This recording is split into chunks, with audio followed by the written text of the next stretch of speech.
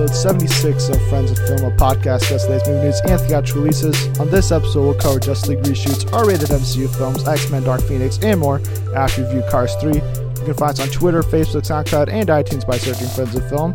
As always, I'm your host, Cooper Hood, once again joined by a man who still has not seen a Mission Impossible film, Josh Straley. And that, Cooper, may be the impossible mission, getting me down for all 5 of those Tom Cruise movies. You got about a year, so there's time. But after The Mummy last week, anything with Tom Cruise just doesn't sound right. You just can't get on board with the Cruise machine, but maybe one day. I think Mission Impossible is the way to do it. It's a slow start, I'll admit, but they get pretty fun and ridiculous. They say this is the role Tom Cruise was made for. So yes. Perhaps, is Alec Baldwin in all of them?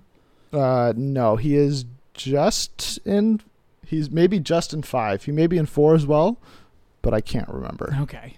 But anyways, this week we're here for Cars 3, not Mission Impossible 6, unfortunately, because Pixar's another movie out, so we're going to review it. There may be spoiler talk about this. I'm not really sure. If there is, there will be a timestamp in the description of this episode, so you can skip ahead of that. But otherwise, we're going to get into our review of Cars 3, and I don't think this is one of Pixar's best movies.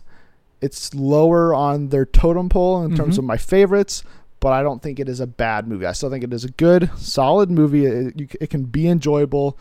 For most of it, you can tell that Pixar continues to make leaps and bounds in animation. There are certain shots once they get to Smokey's ranch or palace or whatever it's called, that little section, where that racetrack looks it looks real. There were moments where I was like, this could be actual footage of like actual grass, actual dirt. I'm not actually sure.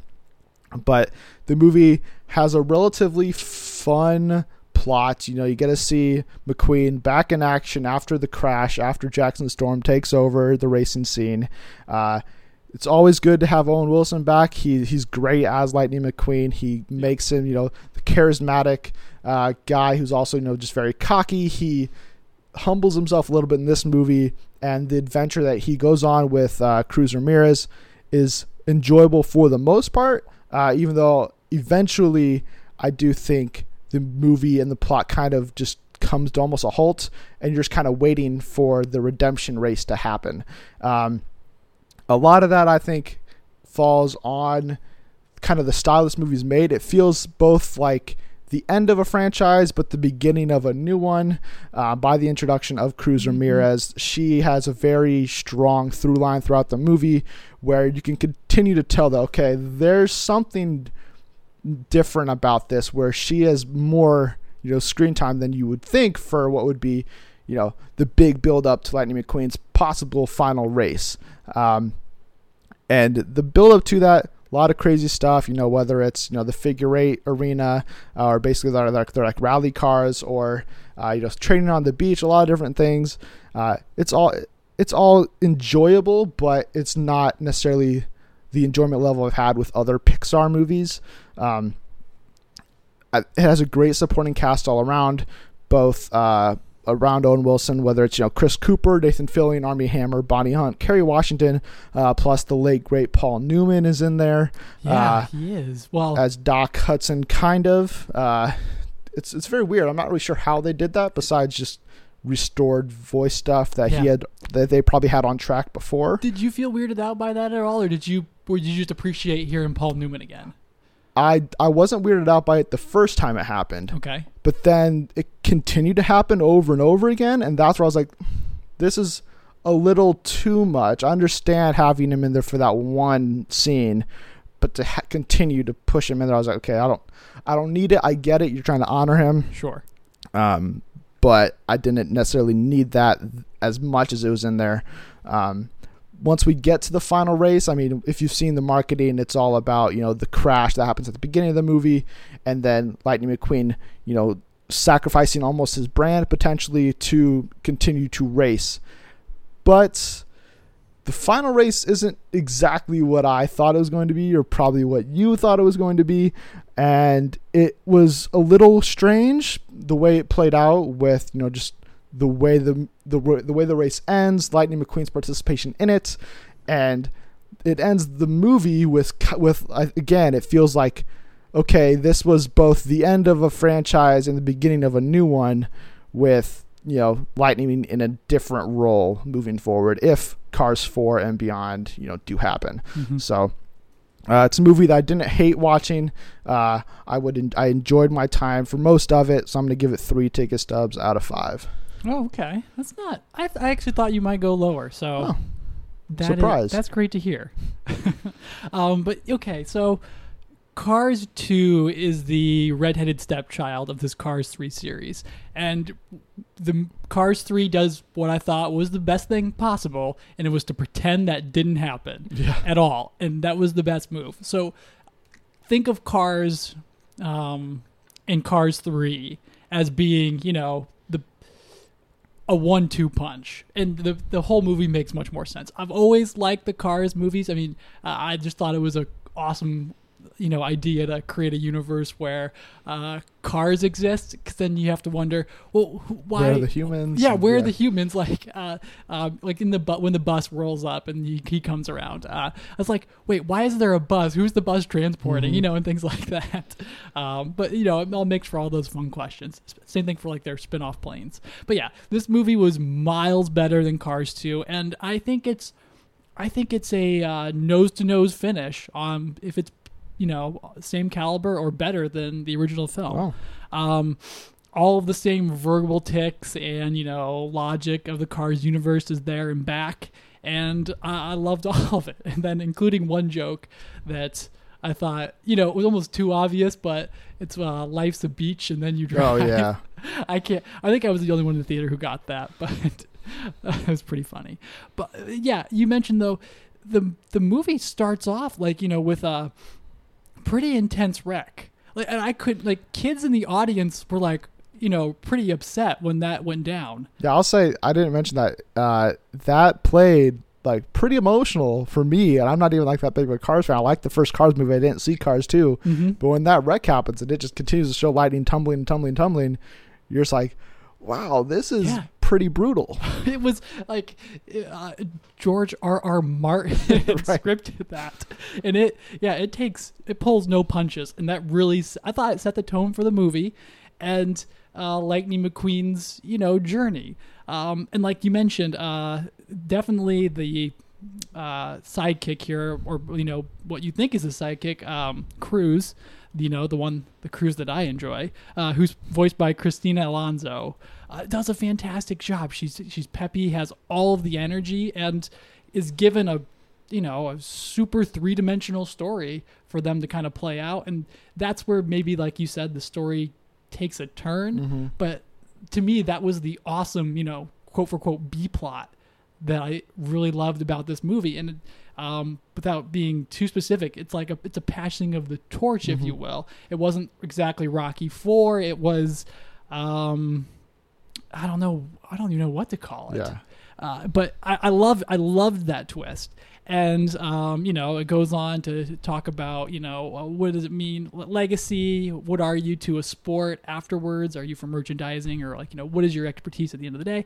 But then it's also sexism and things like that also get brought up and touched on, I thought, rather well. So all of that said, I do have to say, wasn't a huge fan of the hyper nostalgia. It played off of Cars, the original, so much that it almost failed to be a new movie. Mm-hmm. And that was a little bit odd, I thought. But all in all, though, I am going to agree with you, though. It is a great movie, but not something, superb that we're going to be lauding Pixar for, other than just, a stake in the ground for how far they've come. So I'm going to give it 3.5 ticket stubs. Okay, fair enough. And one other thing I want to mention, that I don't think this is a spoiler necessarily, but after that brutal wreck, it pretty quickly shifts back to McQueen in Radiator Springs. He has, his body has been repaired. He doesn't have his, fresh coat of paint on. He has just a primer. Mm-hmm. And I was a little disappointed that we didn't get to see him really down and out a lot. There was the wreck, and then next time we see him, he's all better. He's in good spirits relatively, thanks to Bonnie Hunt and Sally coming in there and saying like, hey, you can still do this. Don't ever let anybody tell you that you can't. And then he's like, yeah, I can. I'm gonna continue racing. And you're like, oh, I wanted a little more, maybe, struggle with him to say, oh, I don't know if I can do this anymore. Maybe this is my time to hang it up. Instead, it was just so quickly him saying, yep, I'm going to continue racing, where I thought maybe they would play with that, whole dynamic of retirement a little more. Yeah. I mean, after that wreck, though, like they clearly committed to having McQueen be in a depression for like 15 or 20 minutes. I think that'd be edging way too dark for a G Pixar movie, especially after you bring kids close to tears. I did say though that like you said about Owen Wilson, what is it about Lightning McQueen? Is there mocap involved that gets their eyebrows and expressions that just feels like Owen Wilson's on screen delivering that? I don't think they do any mocap. I mean, they probably record his audio sessions, then maybe base some of the animation off it, but there's definitely no like Josh Brolin Thanos level like, okay, put dots on his face, we can capture every single centimeter of his facial, like that doesn't happen. All right, so I was projecting a little bit then. All right, fair enough. But yeah, let's there's not really any spoiler stuff to get to unless we want to talk more in detail about, I think, the final race and how it plays out, and maybe what we would want to see in another Cars movie. But we will move into spoilers just to talk about just this movie freely, I guess. And the one question I had, and it was during the Sally McQueen back and forth there right after the crash, she mentions like that, this barn you're staying in really smells bad. I like the whole monster movie-esque like aroma you have going around here. And I was like, a monster movie? Interesting. What would a monster movie look like in this universe? A monster truck? Ooh, maybe. I don't know. Like just like a monster truck or some kind of creepy old car with vampire fangs. Yeah, probably. But it's like, yeah, I just like I kept thinking about that. I was like, what would the Mummy look like in the Cars universe or something, like what would Dracula look like in the Cars universe, where there's all this different stuff, like the director Brian Fee, I believe is his name. He was talking to Screen Junkies News, and he said that at one point in the story they originally were going to have McQueen visit this Hollywood party, and there were going to be multiple Batmobiles there talking. I was like, oh, that would have been really cool if you get to see like Adam West, who just died, like R.I.P., or like you get like him, Clooney, Keaton, Affleck, Kilmer, Bale, like see all their different Batmobiles talking with their voices. Like that would have been really interesting to see. I like that whole concept of like I want to see that movie. Like what is an actual movie like in the Cars universe? You suggesting they start making genre films? Yes, I want to see basically car spoof movies where they remake like Indiana Jones with cars and they get like Harrison Ford to do the voice. Like that could be maybe not whole movies, but at least shorts. And speaking of shorts, what did you think of Lou, which played beforehand? Yeah, I enjoyed it. I thought it was one of the more different animated films that Pixar's done. Yeah. And I to not humanize a bully, but just have that whole thing go down there like that was really cool. The monster was a little wacky, like that was out there, but the emotional chord and I was like, oh, this is really good. Yeah. I like it. Yeah, the emotional stuff worked. I don't think it was one of my favorites. Like I still think the I don't know what it's called, like the puppy food one about the relationships. I still think that's one of my favorite shorts that they did.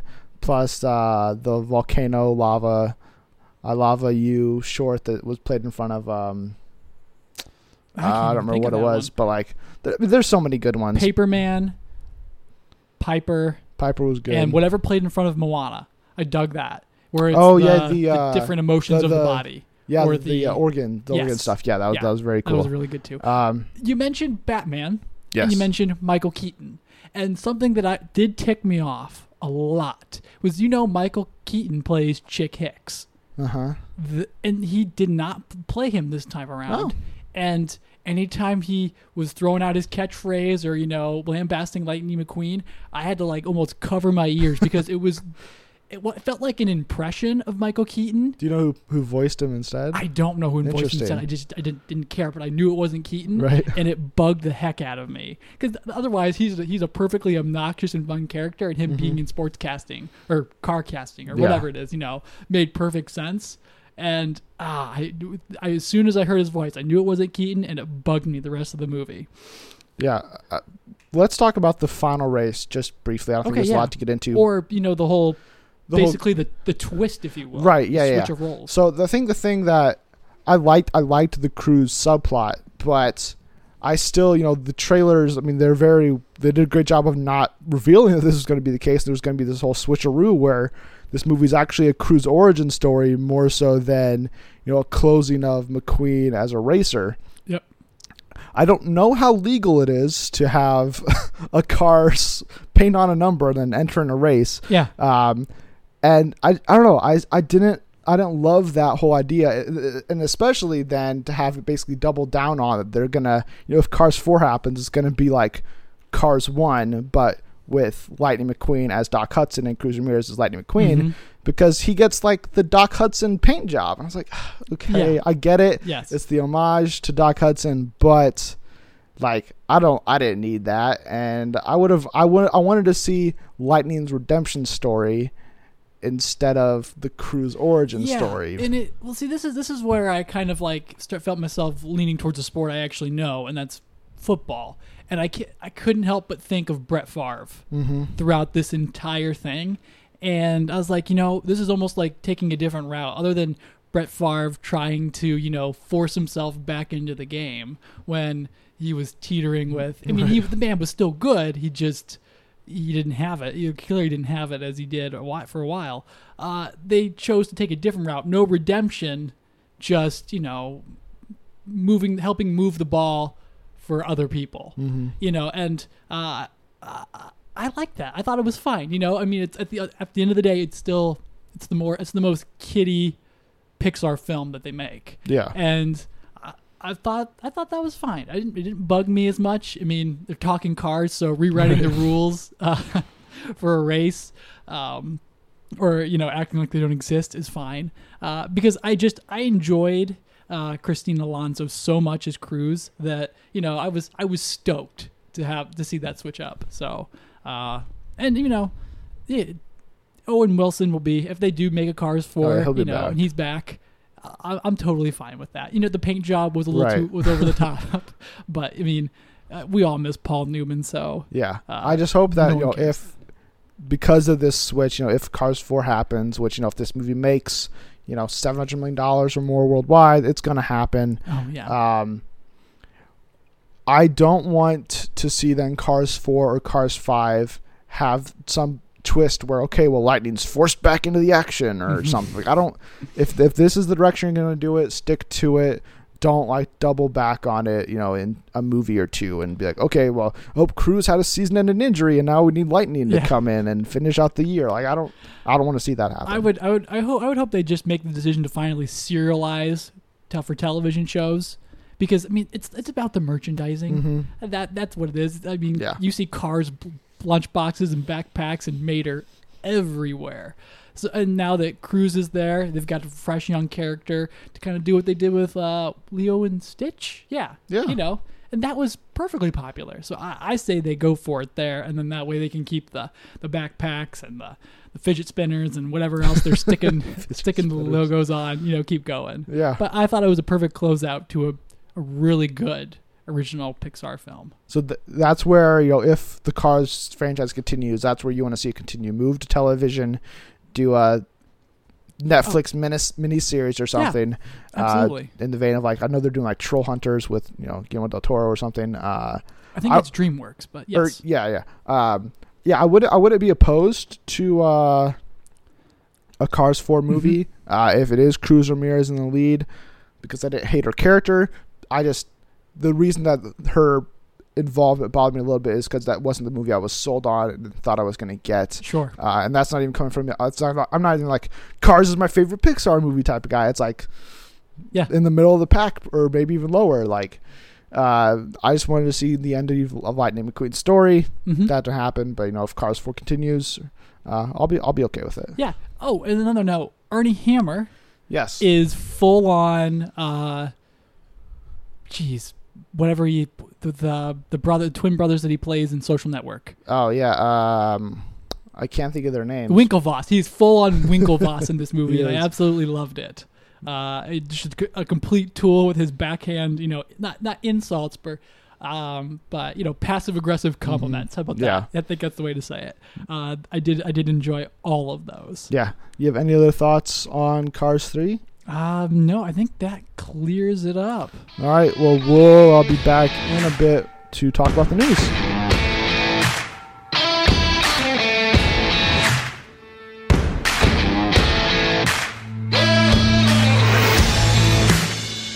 And we're back with our typical startup of the trailers, and we got a first trailer for the remake of Flatliners, starring Diego Luna, Ellen Page, Nina Dobrev. It's about these kids who realize they can stop their hearts, basically see the afterlife almost, and then things start happening to them in the real life. Trailer looked fine. It didn't really blow me away, but I like the cast. I like the premise, so it's one I'm at least intrigued by. Yeah, this is the remake of the 1990 Joel Schumacher movie that starred Kiefer Sutherland and Julia Roberts, Kevin Bacon, and one of the Baldwins. Not the good one, though. But yeah, it was always fun. I haven't seen Ellen Page in a movie in a while. Mm-hmm. I know she's been doing TV specials for HBO, and she's been out there doing those. But yeah, I think it looks super interesting. I don't know. James Norton's looks like the male lead. Mm-hmm. I don't think I've seen him in anything else. I don't think so. Yeah, he looks like he's doing some good acting, and I don't know about the premise, but I am interested in what the heck is going on, what's coming. Yeah, what's coming after what's coming for them, them. Yeah. It could be interesting. Again, Yeah. I don't think either of us have high hopes for it. But we also got our first trailer for Daddy's Home 2. Did you see the first Daddy's Home? I did see the first Daddy's Home. What'd you think? Yes, the tag team that is Wahlberg and Farrell crushed it. Great. Yes, absolutely. And you are stoked for this too? It looks funny. I think it looks a little better than the first one, which I enjoyed. I think the inclusion of Mel Gibson, Jonathan Lithgow, they both look perfect in their roles. Whether it's the first instance, basically you see Lithgow and him and Farrell kiss, and then and then Mark Wahlberg's like, oh, they it's just been a long time. They haven't seen each other in a long time. Yeah. And then they're like, oh, it's only been 2 weeks. Yes. But it feels like a lifetime. But I think Mel Gibson really sold me when they get kind of that introduction with the grandkids, Mm-hmm. and Lithgow starts telling them a joke, and then he's like, "Oh, I have a joke, kids." Yeah. And it's just super Mel Yeah. Gibson-esque, super inappropriate. Right. You're like, okay, this is why you get Mel Gibson for this. It looks like it seems perfect that he would be Mark Wahlberg's dad, Mm-hmm. and that Lithgow would be Yeah. the dad of Will Ferrell. And Mm-hmm. I think Linda Cardellini's back, which I love her. So it looks like this would be a good one. Yeah, and then especially from the get-go of this trailer, it's Wahlberg and Farrell game planning for desserts or a bake sale, Yeah. and them going back and forth. And he's like, "Wait, no, not store-bought, homemade." And Come they're on. I'm like, "All right, yeah, you got that, And that they're back and forth because Mark Wahlberg looks angry every time he says anything, no matter what it is. And Will Ferrell's always has this earnest expression. It just makes them, perfect. And then, Mel, too.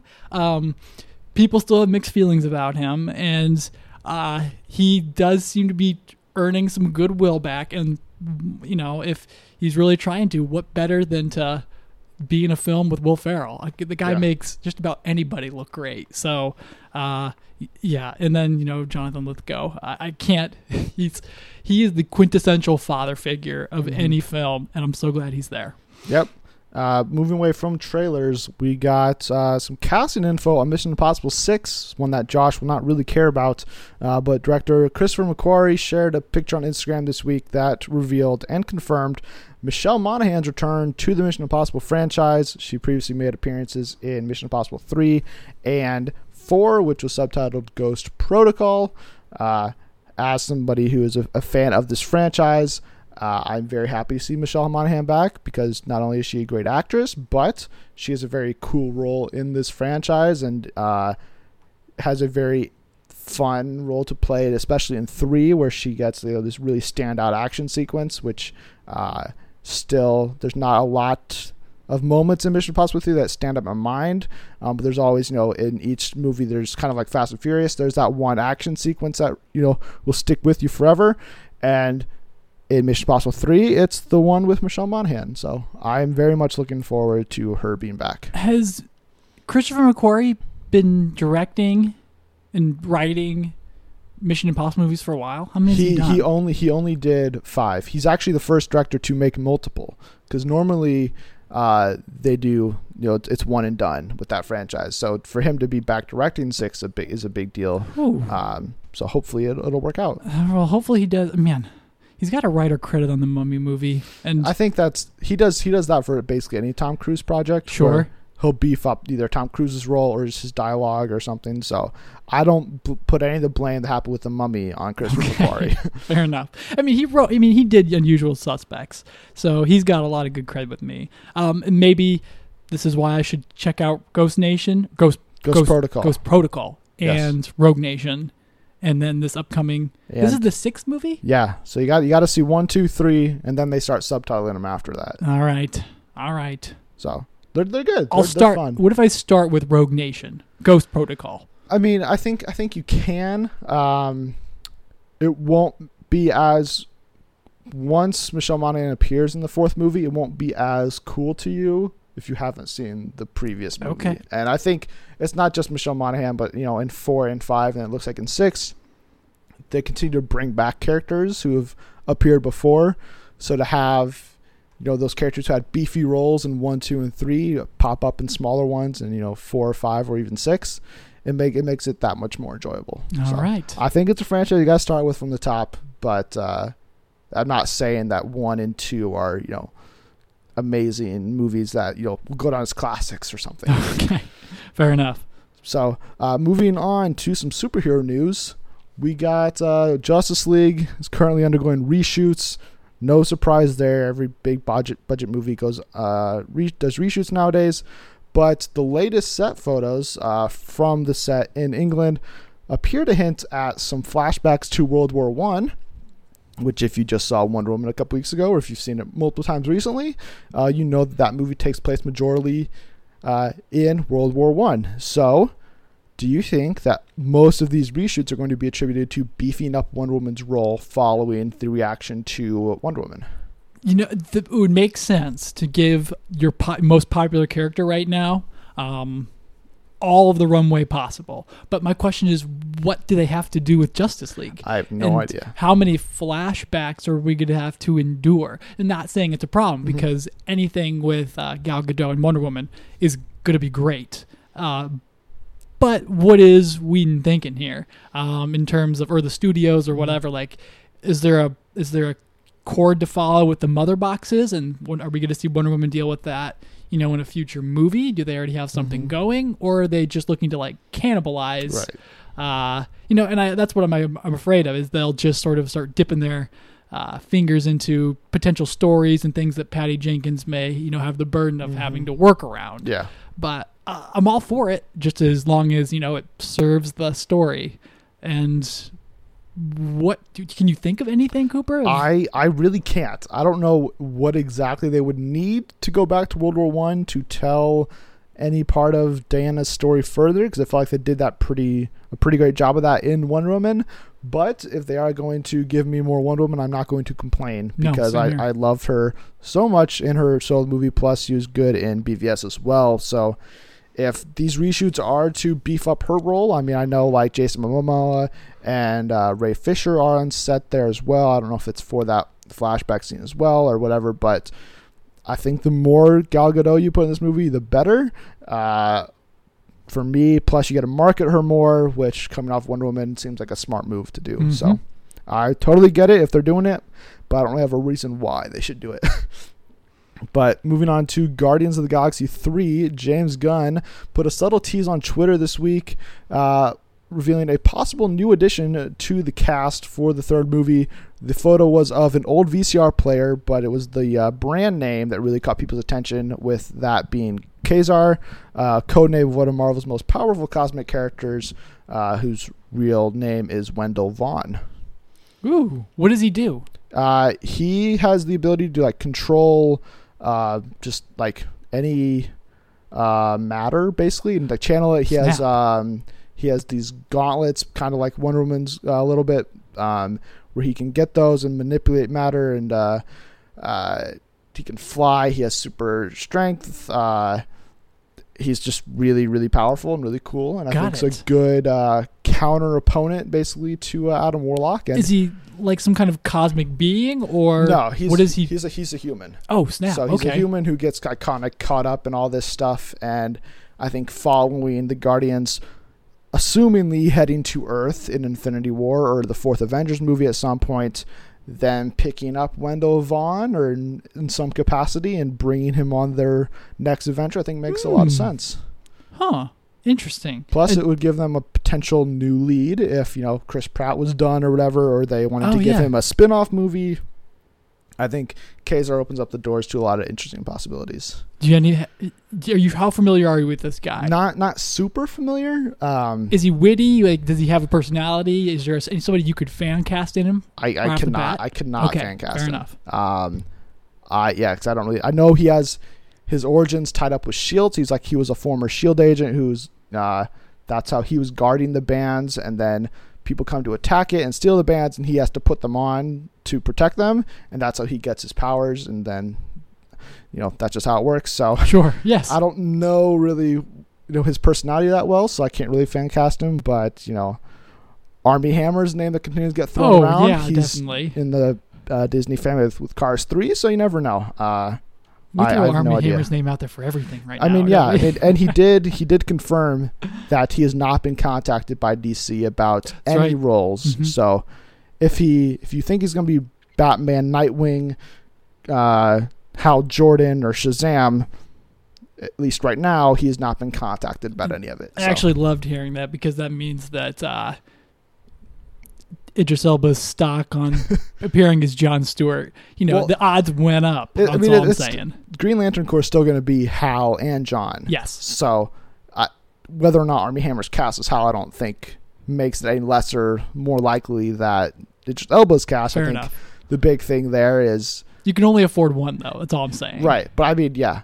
I think it would be more... I'd say Idris Elba has a lesser chance if they sign Tom Cruise or brought back Ryan Reynolds or somebody. Yes. I don't think Armie Hammer quite yet has that star power. He can command top dollar. For sure. So, okay. But getting back to this real quick. Yes. It sounds like an epic character that Gunn's going to have some fun with. Because, I mean, everybody that he's introduced into this world has been their own kind of person with a unique personality. And having a guy named after a 1990s VCR deck... sure thing, let's do it. Yeah.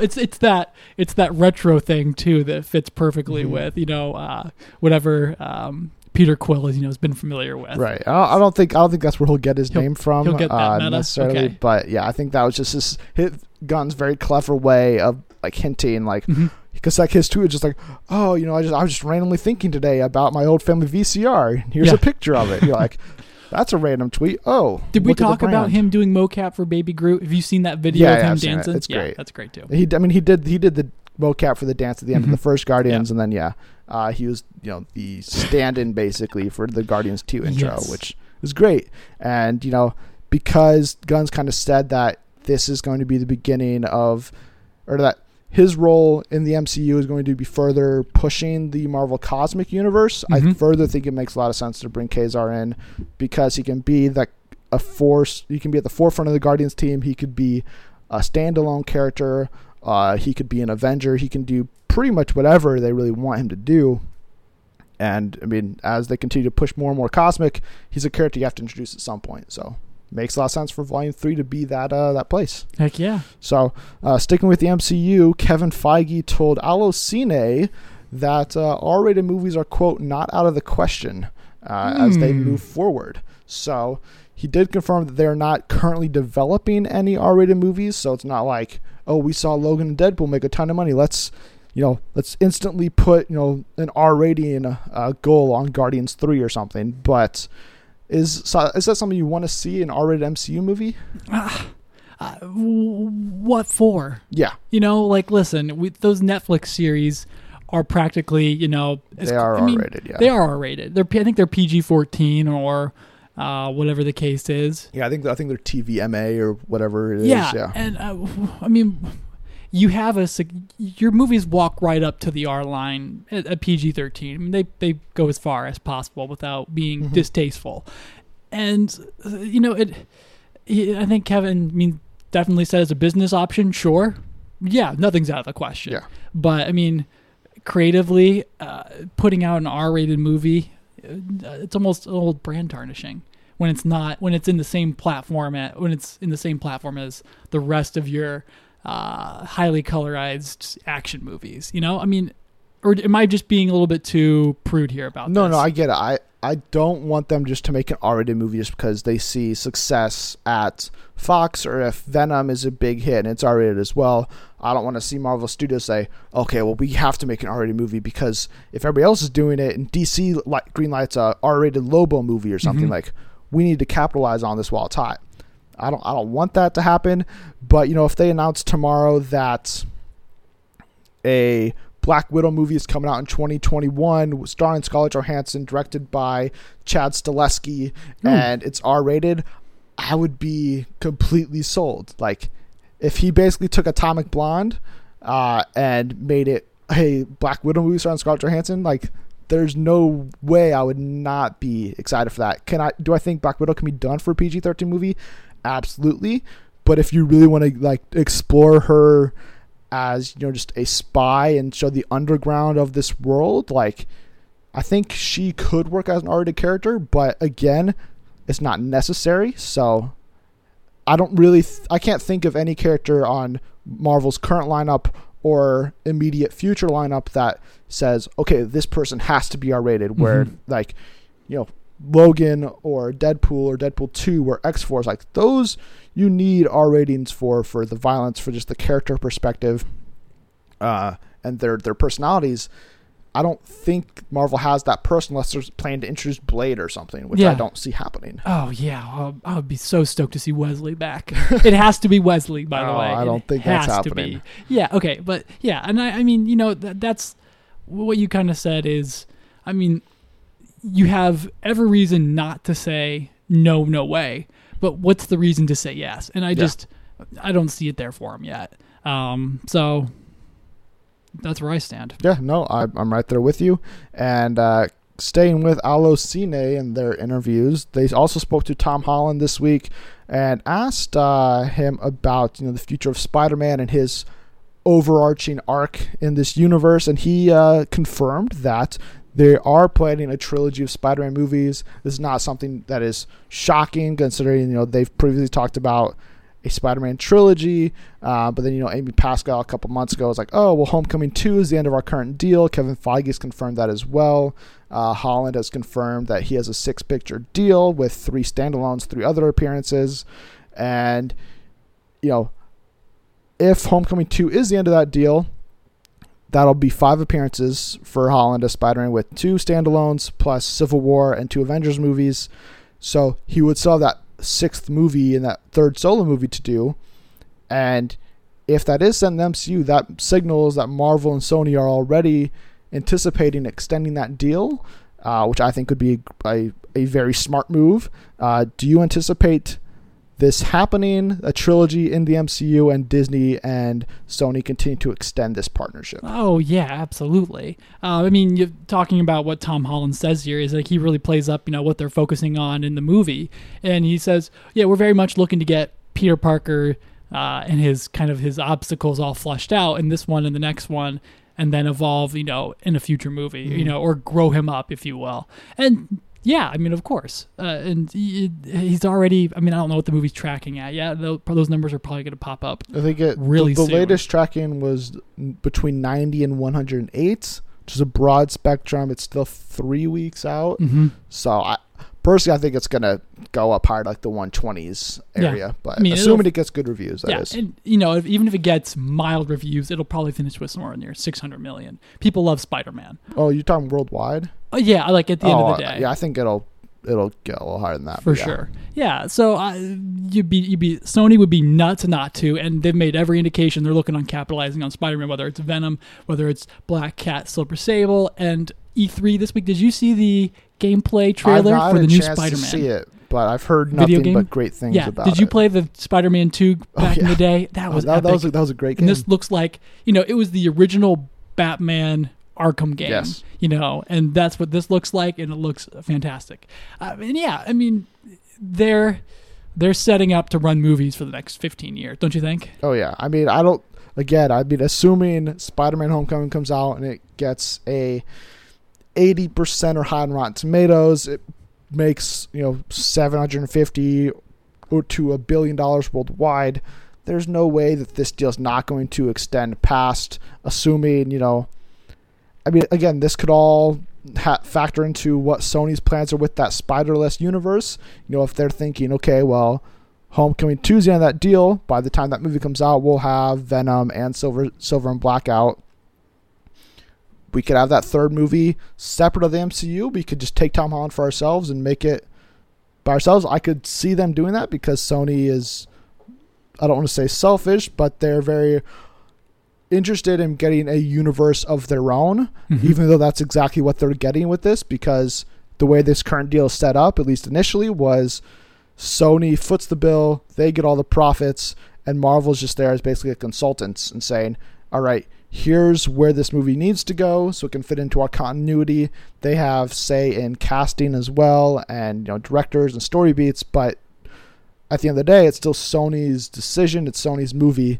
So if you're Sony and you're getting all this free help, I don't see why you would give that up. Yeah, especially absolutely. if everything continues to work. Especially, too, because, Amazing Spider-Man 2 suffered because it fell out of step with tone and, like you said, the beat of what Mark Webb set up in the first one, but also how Marvel Comics kind of flow as a whole.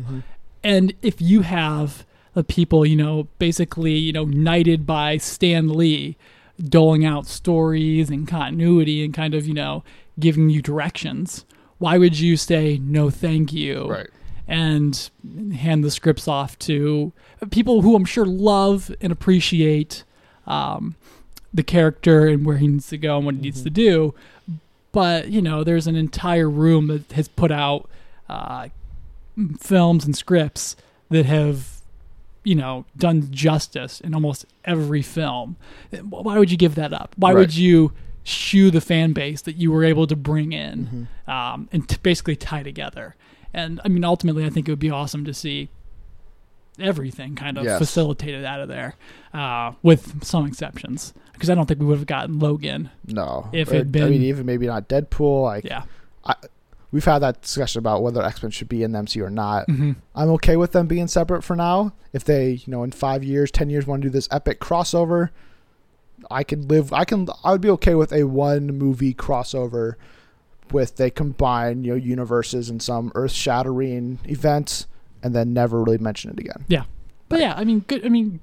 Hopefully Sony continues things with Marvel, even with this third Spider-Man movie. Yep. So moving on to the next time we will see Spider-Man following Homecoming will be Avengers Infinity War, and we have some Black Panther updates in Avengers Infinity War, with Deadline revealing that sources have told them that Denai Guerrero will be featured in Avengers Infinity War. The strange thing about it was while they confirmed that she will be in the movie, they could not confirm that she'll be continuing to play the same character in Black Panther of Okoye, and they merely, quote, speculated that it would be. Yeah. Which is very weird phrasing, but by all instances and accounts, she will be playing Okoye again. It'll be her second appearance in the MCU as that character.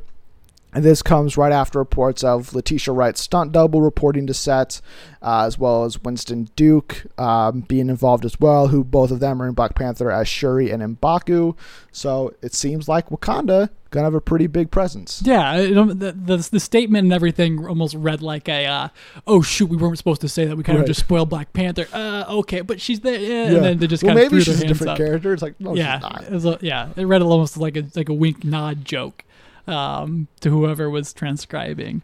But yeah, absolutely, she's phenomenal. She looks phenomenal in the movie, the trailer that we talked about last week, and yeah, I'm definitely down for it. Yeah, she's gonna kick some serious butt. I mean, I think both of us are fans of Walking Dead. Yes. So I mean, she is great as Michonne. I saw All Eyes on Me, the Tupac biopic, 2 nights ago. She's allegedly very good. She's Tupac's mother in that, and I think she was the best part of the movie. Yeah. So I'm psyched to see more of her moving forward, even if it means, oh, well, now I know going into Black Panther that she's not going to die. Right. I didn't really anticipate that anyways, so it doesn't really change anything for me either way.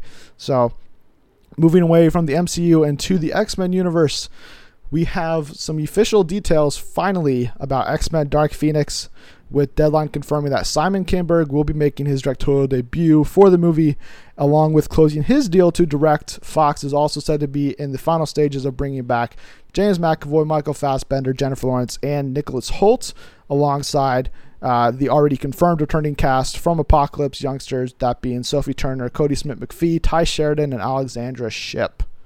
Whew. That is a mouthful of actors and actresses to take on Dark Phoenix.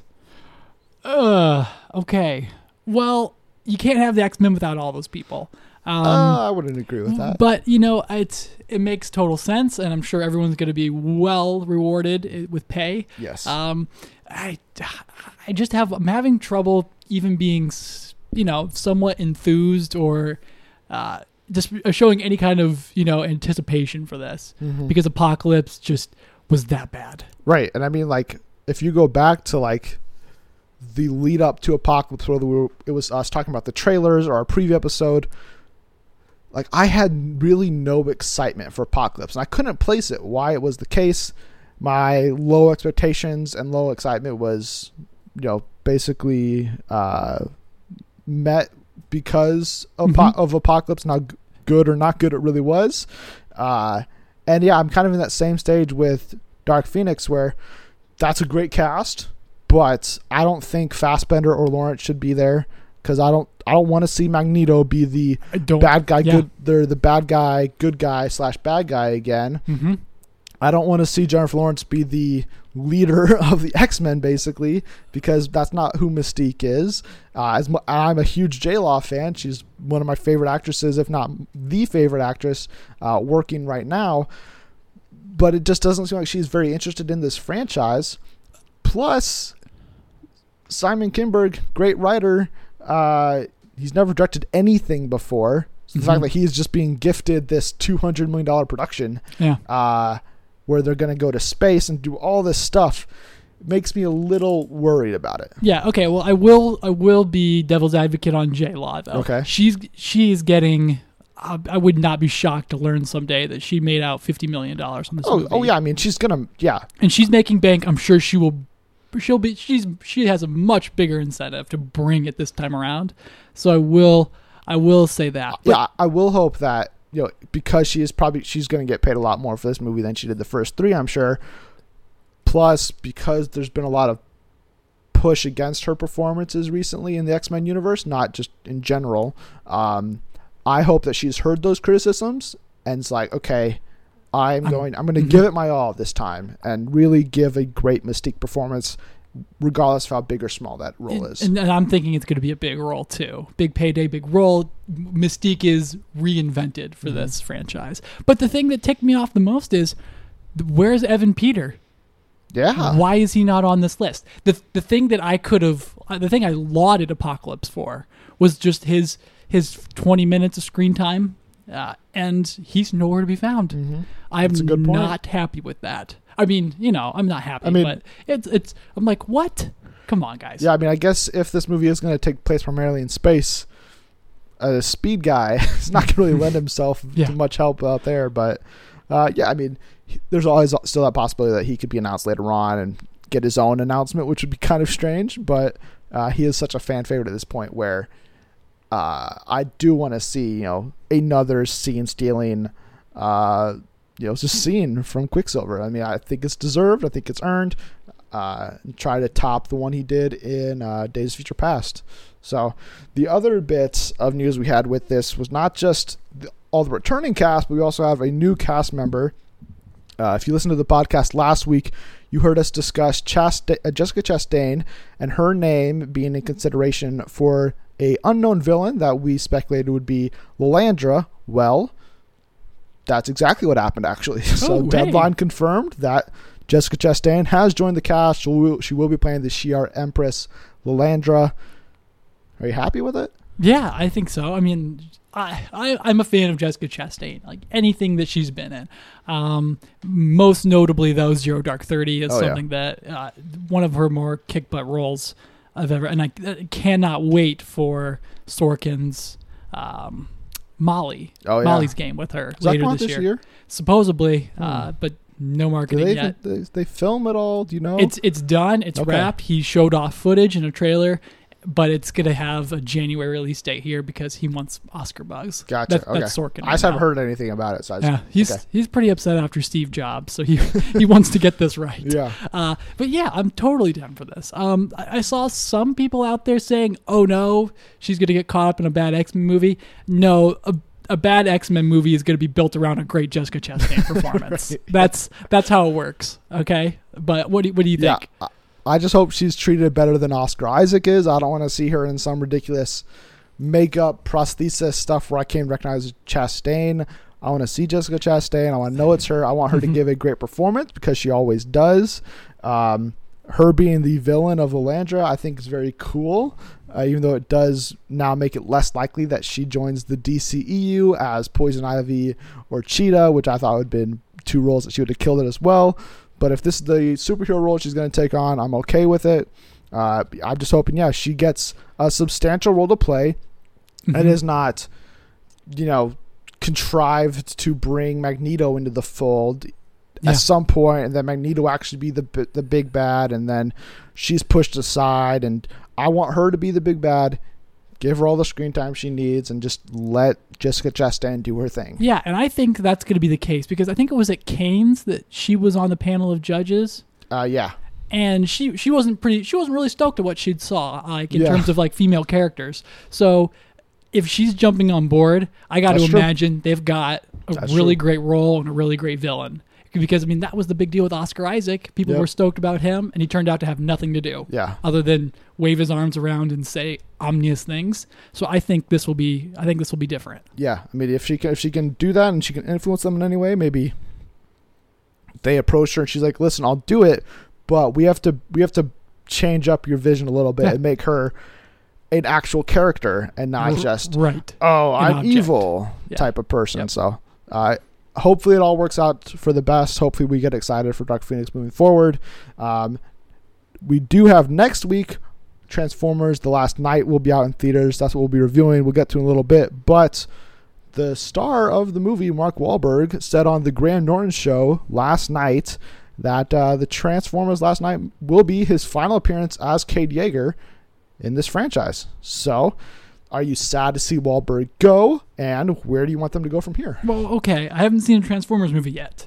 Oh. And I haven't seen... Are you going to watch them before next week? Probably not. Probably not. I may get to 5 before this. You mean 4 before? 4, yes, because this is 5. And I love Mark Wahlberg. I think he's great in just about everything he does, with maybe a couple exceptions.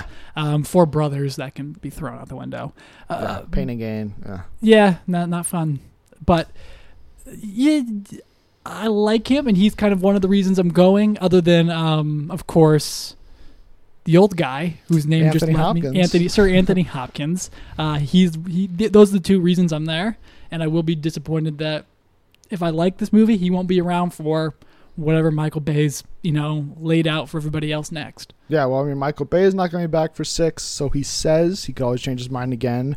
So it will be a little weird not to have Bay there, but also now to know that Mark Wahlberg will not be there as well. I like Shia LaBeouf and his Sam Witwicky character from the first 3 movies. I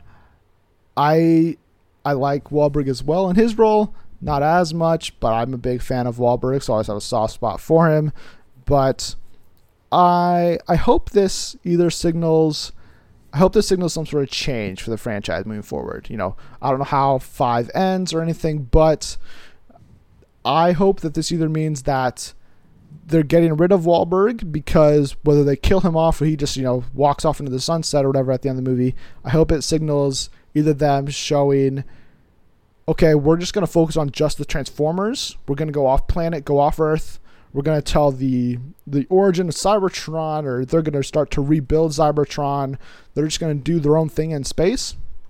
And then it's just a Transformers movie. No human characters. That could be a cool way to do it. Or the other way that I think is probably the way they're going to go, just based off the marketing, I wouldn't be surprised if Isabella Moner is the new franchise lead in 6 and 7, and it would follow, you know, suit with kind of this female movement for them by giving Haley Steinfeld the lead in Bumblebee.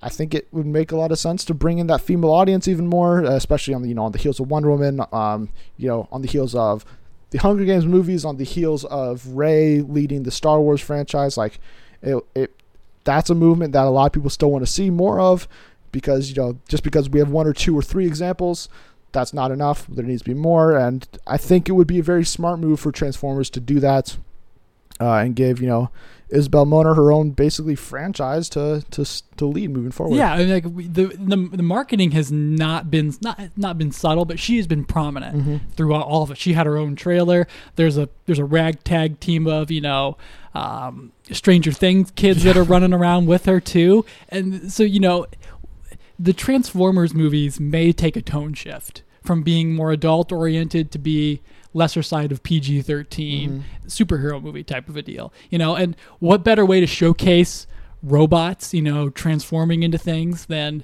having it all seen through the eyes of, you know, a group of kids. Right. And that's why I think I liked that second trailer so much, is because it just had a Goonies feel to it. And the Isabella Moner is looking kick butt. And yeah, if she ends up being the lead as Mark, and, you know, what's the other guy that shows up too? He leads that special military unit. He's been there for 2 or 3 movies now. Can't think of his name. He reminds me of Ryan Seacrest. Josh something. Yeah. Yeah. I mean, he's not a franchise lead. I think his biggest role's in the first one. Yeah, he's definitely not, you know, going to be the future, you know, unless they go super military route or something. Right, which I don't think is the case. Yeah. But yeah, so I'm all about that. So hopefully, if that's the case, I would be so on board for Transformer movies going forward. Yeah, cool.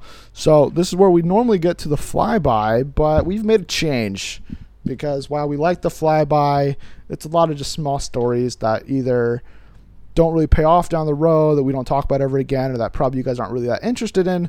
So we're changing up our formula and our format moving forward, saying goodbye to the flyby and introducing a new section called The Big Question, where whether it's related to the news or just some random topic we want to discuss, it's just kind of a question we're going to throw out there and give our thoughts on, give a brief discussion to end the show, and then you guys can chime in online as well, in the comments on Twitter, on Facebook, whatever. Just let us know what you think about it as well. But the big question, our first one ever, and the one this week, is related to Book of Henry and Colin Trevorrow, because the Book of Henry has gotten some pretty terrible reviews so far, which is Colin Trevorrow's latest movie. If you know that name, it's because he directed Jurassic World and is signed on to direct Star Wars Episode 9. So the big question this week is, do the Book of Henry reviews make you less confident in Trevorrow directing Episode 9? Yeah, because I thought it looked good. And people have been panning it left and right. And I've seen 2 Trevorrow movies, both that I've really liked. Safety Not Guaranteed and Jurassic World. And you've had some reserves about Jurassic World. You didn't think it was that great. I like it. I didn't like it as much as you did. Okay, fair enough. And, you know, it is disconcerting a little bit, because Rian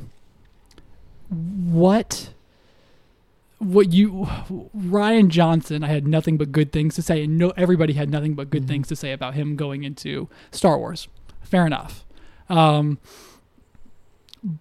But this is being panned like left and right, and it's an indie movie, something that he has a lot of control over, and it makes you wonder, okay, what happened here, and why should we trust him going forward? Right. Like, his ability to do the logistics on a movie are definitely in question, especially because if Rian Johnson's going to take the character stories in Star Wars to the next level, you want that to be, have some continuity. And it doesn't sound like Book of Henry has any focus like whatsoever. A couple reviews, I think Variety calls it a mishmash of 5 different genre films. And, that's like, oh boy, okay. But what do you think, man? Yeah, I mean, when I first saw the reviews for Book of Henry, my first thought was not, oh, snap, I'm worried about Star Wars Episode 9 now. But the more think pieces that came out about it, the more I started to think about it. And it just goes back to that whole thing of like, what have you done for me lately? That's always something that is very prominent in Hollywood, whether it's, Ridley Scott, whether for like Prometheus and Exodus, Gods and Kings, people are like, Ridley Scott can't do anything good. Get him away from me. Mm-hmm. Then he did The Martian. And now all anybody wants is more Ridley Scott movies. And, that gave Alien Covenant some really positive reviews, and get people excited for what he's going to do next. Whereas the reverse of like staying with the Alien franchise, Neil Blomkamp, District 9, everybody was excited for Neil Blomkamp's career. Then he did Elysium and Chappie, and people were like, nope, I don't want to see Alien 5 directed by Neil Blomkamp. And I think it does lessen my excitement a little bit, and at least my faith in Trevorrow as a director, because I've not seen Safety Not Guaranteed. I've not seen Book of Henry. So his indie stuff, I have no idea what they're in for, but from what it sounds like, they're almost 2 completely different movies in the execution. One is a great movie. The other one is a terrible movie. And Jurassic World, I think, falls right in between there, of a good movie that very much replicates a lot of the stuff that happened in Jurassic Park, and it's him kind of following that formula. So the thing that would maybe worry me the most is not, okay, does this mean he's not a good director? Does this mean, he should be kicked off Episode 9, which is not going to happen because it's too late in the game, and they're not going to push back Episode 9. At least I don't think they would, even though they could still push it back to the December release of 2019. If Trevorrow left now, they hired a new director and did all that stuff. There would be time to do that. But I think the thing that is more concerning is that, if Trevorrow can't hit his indie stuff on a consistent basis, then will he? I just don't want him to approach Episode 9 the same way he approached Jurassic World, and he's going to say, okay, well, I'm going to do a reimagining of Return of the Jedi, but with these characters and building off of the themes laid by Rian Johnson and J.J. Abrams. Yeah.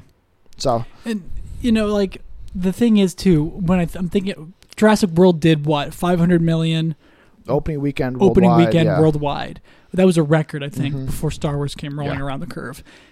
And it was almost like it doesn't take a genius to connect the dots between the largest domestic opening and then Lucasfilm immediately snatching up the guy who rivaled their movie that year. Yeah. And it's just I haven't seen Book of Henry yet, so I want to be careful what I say. But the one thing I can say about Safety Not Guaranteed that I do remember is it was more of like a road trip rom-com than it was anything like insightful and human, but it tried to be that. So if maybe we're panicking a little bit, and he's going to have a writer's room and 2 producers now. And he's going to have J.J. Abrams and Rian Johnson leaning in on his script, as well as the whole team behind Lucasfilm, to sort of direct the steps. And if he's the man behind the camera making sure everything follows through what they have all schemed together, I don't think you should freak out about Star Wars. But it is interesting, though, that maybe he may not be as great as at least I was anticipating, or I was that I'd built up in my head.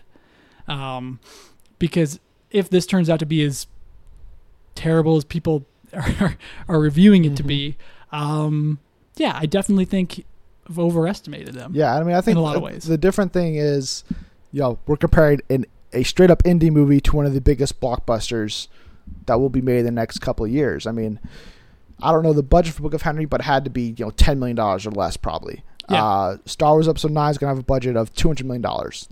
That is not to say that, okay, well, if he's being given 20 times the amount of money, he's going to make a movie that's 20 times as bad. That's not how it's going to work, because Episode 9, like you said, he's going to have the support of a writer's room. He's going to have the support of Kathleen Kennedy. He's going to have the support of Rian Johnson, J.J. Abrams, Pablo Hidalgo. Everybody at Lucasfilm is going to be helping and ensuring that Episode 9 is going to be the best movie it can be, even if that requires them pulling a Rogue One and reshooting 40% of it next summer. They will make sure this movie is good to great. I think the thing that maybe these reviews indicate more than anything is that whereas I think J.J.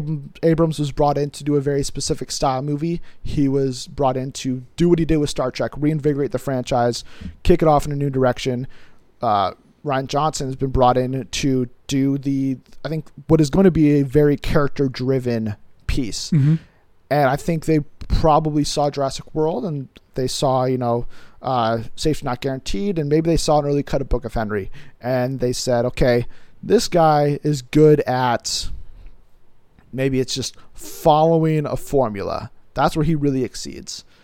And I wonder if that's going to be their approach more with Colin Trevorrow, is that he won't put his take on it, because I think for a lot of big budget movies, and I had this conversation with Colton the other night about Spider-Man Homecoming, where there's nothing in the trailers for Spider-Man Homecoming that signaled to me, oh, this is John Watts, this is his vision. Where Black Panther and Thor Ragnarok, I can say, okay, those are definitely Ryan Coogler and Taika Waititi movies. I won't be surprised if Episode 9, the first trailer comes out, or the movie comes out, and it's, okay, that was a good Star Wars movie, but I can't tell you where Colin Trevorrow's imprint came on it. Yeah. Whereas I believe once Episode 8 comes out, and watch Episode 7 multiple times, you can see, okay, this is why they brought in J.J. Abrams for this movie. This is why they brought in Rian Johnson for this movie. And if Episode 9 comes out, I won't be surprised if I'm saying, okay, I can't see why Colin Trevorrow was the perfect choice, but he was an adequate one at that. Yeah, and I think you said Ridley Scott earlier, and I think that's almost a really good example, because I don't know if I would have seen Safety Not Guaranteed in a vacuum. I don't know if I would have been able to, see Jurassic World and say, oh, that's the same guy as Safety Not Guaranteed. Yeah. But you can look at the Alien movies and watch Alien and say Ridley Scott. Watch Blade Runner, say Ridley Scott, and then go to Alien and say definitely not Ridley Scott. I mean, so he may not be able to bring something incredibly new, but he may be there to direct. He's someone that at least can direct the steps of a studio vision movie. And I haven't seen Book of Henry yet, and maybe there's some elements that he's trying and experimenting with that just doesn't quite get it right. It sounds like the movie would have been a better Netflix series than it would have been, a movie. So I'll reserve judgment, but it is an interesting thing to think about, though, in the grand scheme of things. How far ahead should you be throwing out, movies to directors, and how, Kathleen Kennedy is a genius. Yeah. The team at Lucas has been around since, the great 80s, then have overseen every, nostalgic movie that you can think of, from Jurassic Park to E.T. to Jaws. So what they see in Colin, I guess, is probably just not evident in Book of Henry, and at least that's what I hope. But yeah, it's definitely made me think. My teeth were gritted at thinking, right. Oh boy, could this be headed for something, where as soon as we heard about reshoots with Gareth Edwards, did we immediately think, oh no, the worst of Godzilla, Right. came out on screen. Yeah. But that wasn't the case after reshoots and whatnot. So maybe it's overreacting.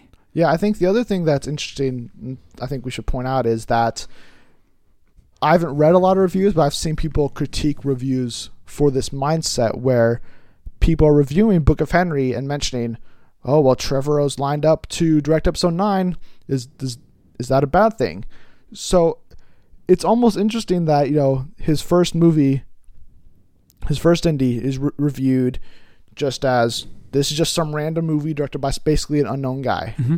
Got great reviews. Then he took a blockbuster, got good reviews. Then Book of Henry comes out and he is being judged on, the quality of Jurassic World, a blockbuster, but also through the lenses of, okay, well, this is a future Star Wars director. I'm curious to see if that, I can't know that. I can't look into people's hearts and minds and their reviews and pinpoint, okay, well, I think you're reviewing this harshly because this isn't a Star Wars movie, or you can't see how this translates to Star Wars. And I'm curious how this movie would have done if he was not a future Star Wars director. Would it have just been, okay, well, that movie was okay, it could have been better, instead of, oh, well, this movie tried a lot of things and failed. Yeah. And that's not going to work for Star Wars because you have to hit on everything. So it's interesting because this movie is reviewed, I think, for a lot of people with that mindset of, okay, this is the next Star Wars director, and not, okay, what does Trevorrow do with this movie and just this movie alone? Yeah, and that's actually a really good thing to say because outside of, and we were talking about Empire Strikes Back, I think a second ago. Do you know who directed Empire Strikes Back?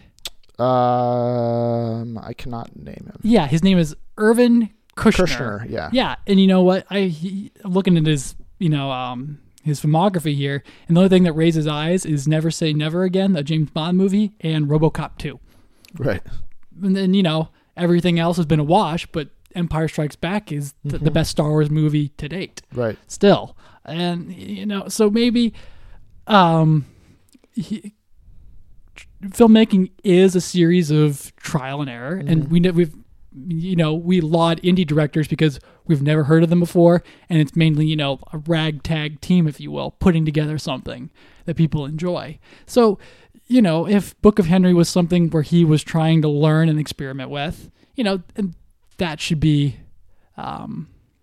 considered, like you said, So I don't think it should be a collective freak out at the end of the day. But it is an interesting idea to explore, though, as some people will make movies that get panned, and whatnot, or not do well commercially, which is the only thing that I guess technically matters in the business side of things when you're looking to hire people.